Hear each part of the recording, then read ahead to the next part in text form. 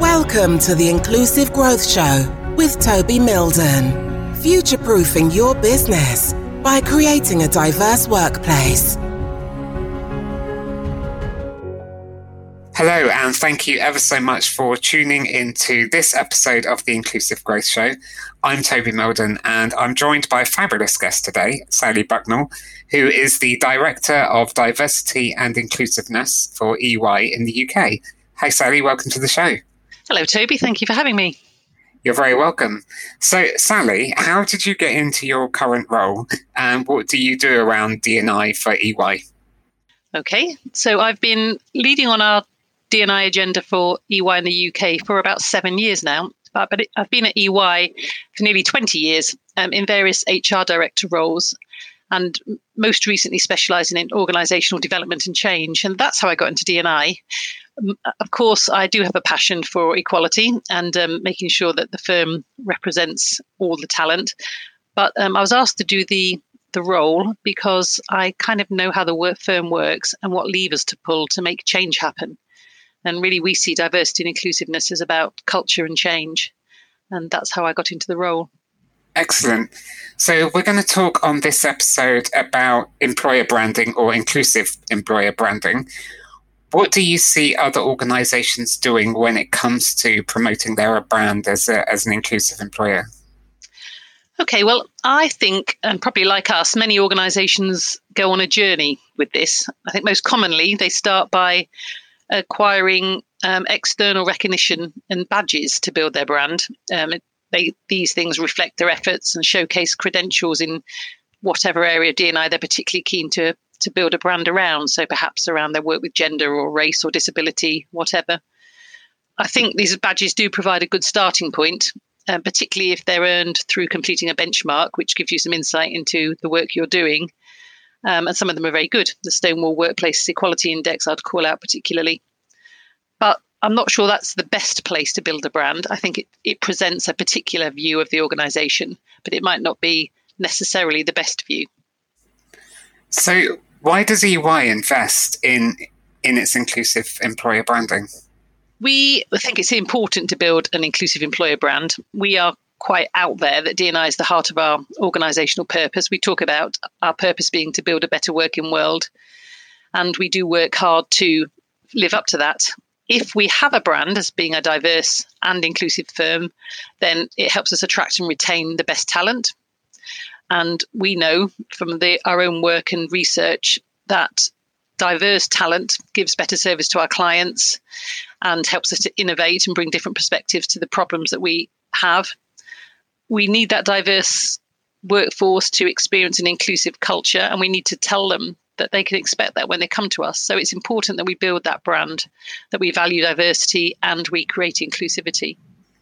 Excellent. So where do you think organisations should really aspire to get to if they want to create an inclusive employer brand? Yes, an interesting one. That's the Holy Grail, Toby. I think I started saying that early on organisations, including us, sort of pursue awards and build our brand on the reputation of badges and accolades that we acquire. I think there's a danger to that, though, which is that chasing those awards can lead you to having lots of, as I said, shiny medals and badges, but it can lead to a gap between the rhetoric of those awards present and the reality that your employees experience. So I think where organisations should aspire to get to is a more genuine brand that closes the gap between the rhetoric that people see externally in the branding and the reality that they hear from people working within the organisation. There's sites like Glassdoor's around now, isn't there, where people can tell their stories outside of the organisation. So we think organisations, and this is where we are, should aspire to focus in on really taking the action to genuinely create the brand, to live the brand internally, and then start talking about it, talk about it with our people, gather their stories. And the true aspiration is using storytelling as a powerful way to build a genuine employer brand. You start by sharing the stories within the firm, and then perhaps when as appropriate, and most stories are, they can be shared publicly. And either way, that brand develops and your people help you bring your brand to life, and your external positioning of stories brings the brand to life. Brilliant. I mean, do you have any examples of good practice at EY that you are particularly proud of? Yes, it's a fairly recent shift for us. It's quite hard to move away from building your brand in diversity and inclusiveness, particularly in building your brand from awards and chasing these sort of the trappings of badges. But instead, we've decided to be a bit more selective. We're very careful about what we pursue. And I'm quite proud of our new approach and new commitment to a really structured campaign of storytelling, as I talked about a minute ago. We have teamed with our colleagues in both internal and external communications, and we gather stories of how different employees navigate their careers and progress at EY. And when we talk about anything to do with D&I, either our targets or our commitments or any of our programs, then we talk about them through stories. We try to bring them to life through the way people experience them. And they're not always glossy stories either. We do encourage our people to be as honest and authentic as possible, although we sit behind the scenes with our fingers crossed as we collect the story, hoping it's going to be more positive than not. So we've got a whole range of areas where some of our women talk about their journey to partnership and the barriers, both visible and invisible, they encountered, and what they've done to navigate those, and what the pieces were in place to support them and what wasn't. We've talked to mental health first aiders about what's brought them to become a first aider. Most people have a really personal story to tell around that, and what they do to help colleagues who might be struggling. We talk to people who experience a workplace with different disabilities. So we have people with hearing loss, we have people with cerebral palsy and other mobility challenges. We have people with long-term illnesses, and the way they tell a story and talk about how they experience the firm and what's in place for them, then it gives others who may be in the same place, who perhaps haven't accessed all of that support or don't know what EY's attitude to these things is, a bit more confidence to come out and talk to us and to believe that they can stay with EY and develop their careers here. I'm proud of that. I'm proud of that campaign. Yeah. That's really cool. And I agree. It's because I interviewed you for my book, Inclusive Growth, in the celebration chapter, where we talked about how employers can promote themselves as an employer of choice and how they can create that employer branding and the employee value proposition. I made the remark in the book that I've worked with lots of organizations that submit for lots of awards, and they win the awards, but then the following morning there are employees in the organization that still don't feel like they particularly fit in or that they belong. Yeah. And that there has to be a much more sustainable approach to really communicating diversity and inclusion out into the wider world. Yeah, I agree with you, Toby. I think also the way that the world, the borders between the internal and external parts of the organisation are so porous these days that stories do get out. That people are on social media all the time. We have 6 employee networks that support 29 different communities within them. Over 10,000 of our employees are part of those networks and communities, and they tell stories. They connect with people externally. They explain what it's really like at EY. So we want our brands to be authentic and consistent with whatever it is they say. And like you say, there are those platforms like Glassdoor, Indeed, and LinkedIn where people can talk quite openly about their experiences of working for an employer. Yeah. So one of the other things that you've been focusing most recently on is around belonging. So what has EY been doing around belonging, and why is belonging such a focus for you now?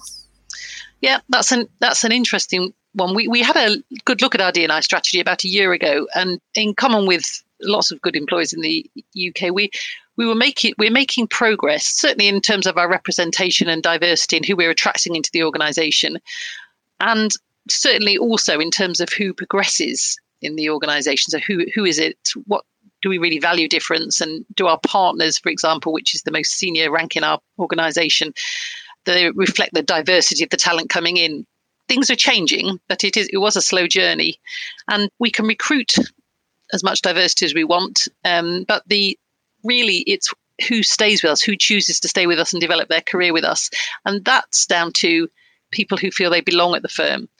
So we focused a lot of effort on building a culture that we call a culture of belonging. So where people feel welcome, they feel they can show up and be their true selves. They feel that as I keep saying, their difference is valued. They can be who they genuinely are rather than having to conform to a particular mold.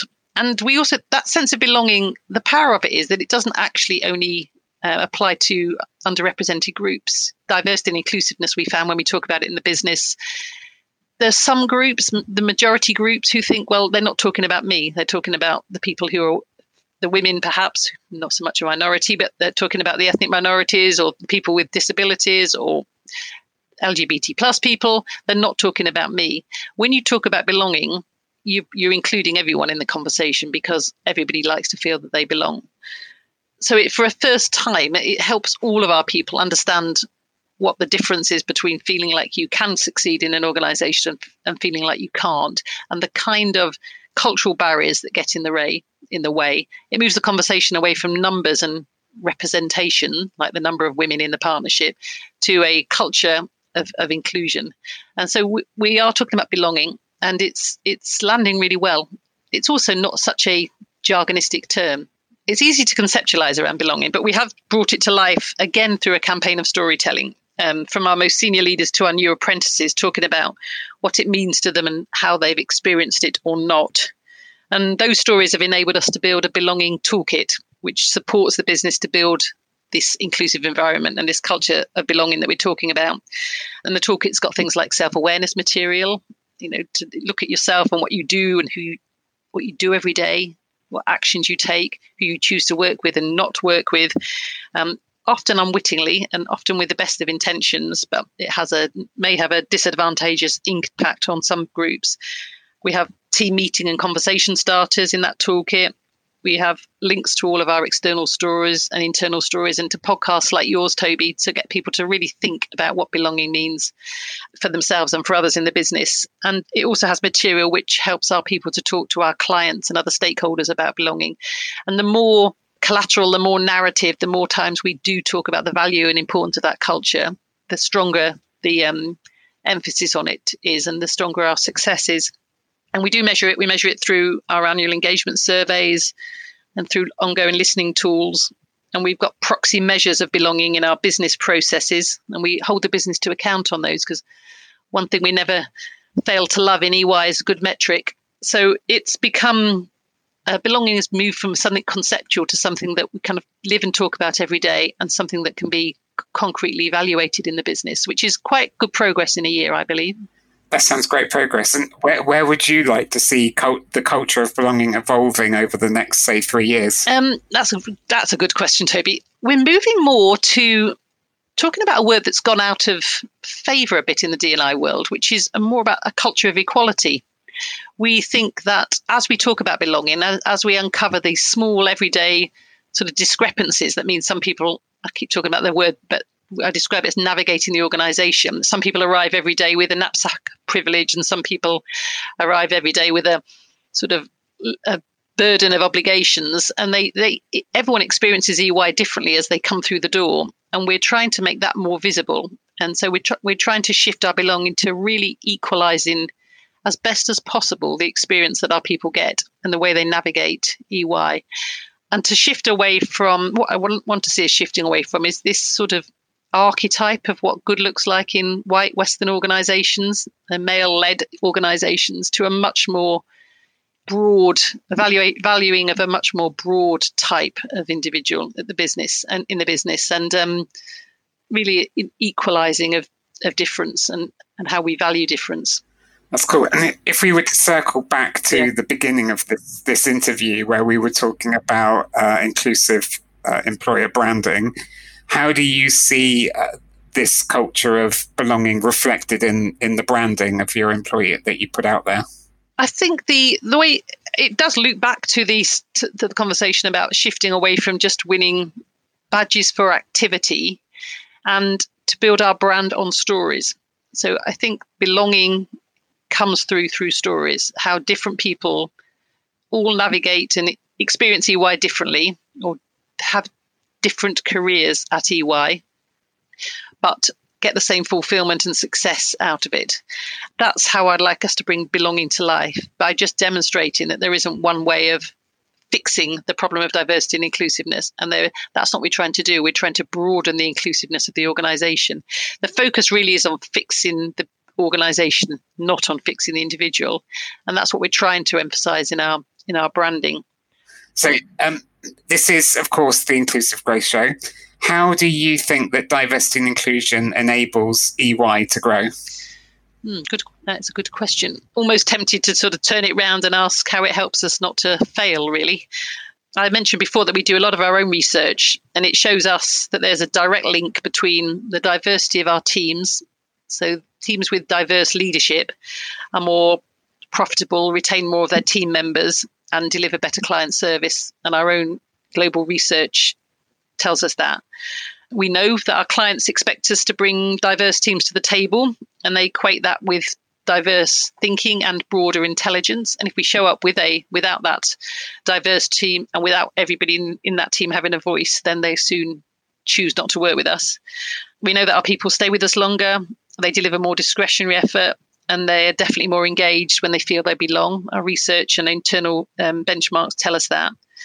And EY globally has a business model that brings talent together from all over the world, both in our centres of excellence and our shared services teams, as well as in our local client teams, which is diversity in action. And inclusion is the oil that makes that global network run smoothly. So we would fail if we didn't truly focus on inclusion and belonging. So all of that diversity doesn't work together and succeed with us. So we think it helps us accelerate our growth and to be much more agile in this very fast-changing world. It's interesting too, we've not taken our foot off the pedal during the current COVID crisis. We've turned up the dial. We've talked before, Toby, about people experiencing lockdown very differently. And it's easy to sort of say we're all in this together, but we do know that we're not all experiencing lockdown. We've all got different home setups, different worries and fears and different health conditions and different responsibilities and roles. And so we've had to really tailor the support and the communication that we give to our people at this time. And I've been really proud of our leaders who've sort of got that from the start and have said, right, there isn't going to be a one-size-fits-all solution to here. What do our people need? What's their diverse needs? How do we make everyone feel they belong and continue to do so even in this crisis? And our belonging storytelling campaign has continued. I've never been asked to let the business leaders off the hook for delivering on their D&I year-end scorecard commitments.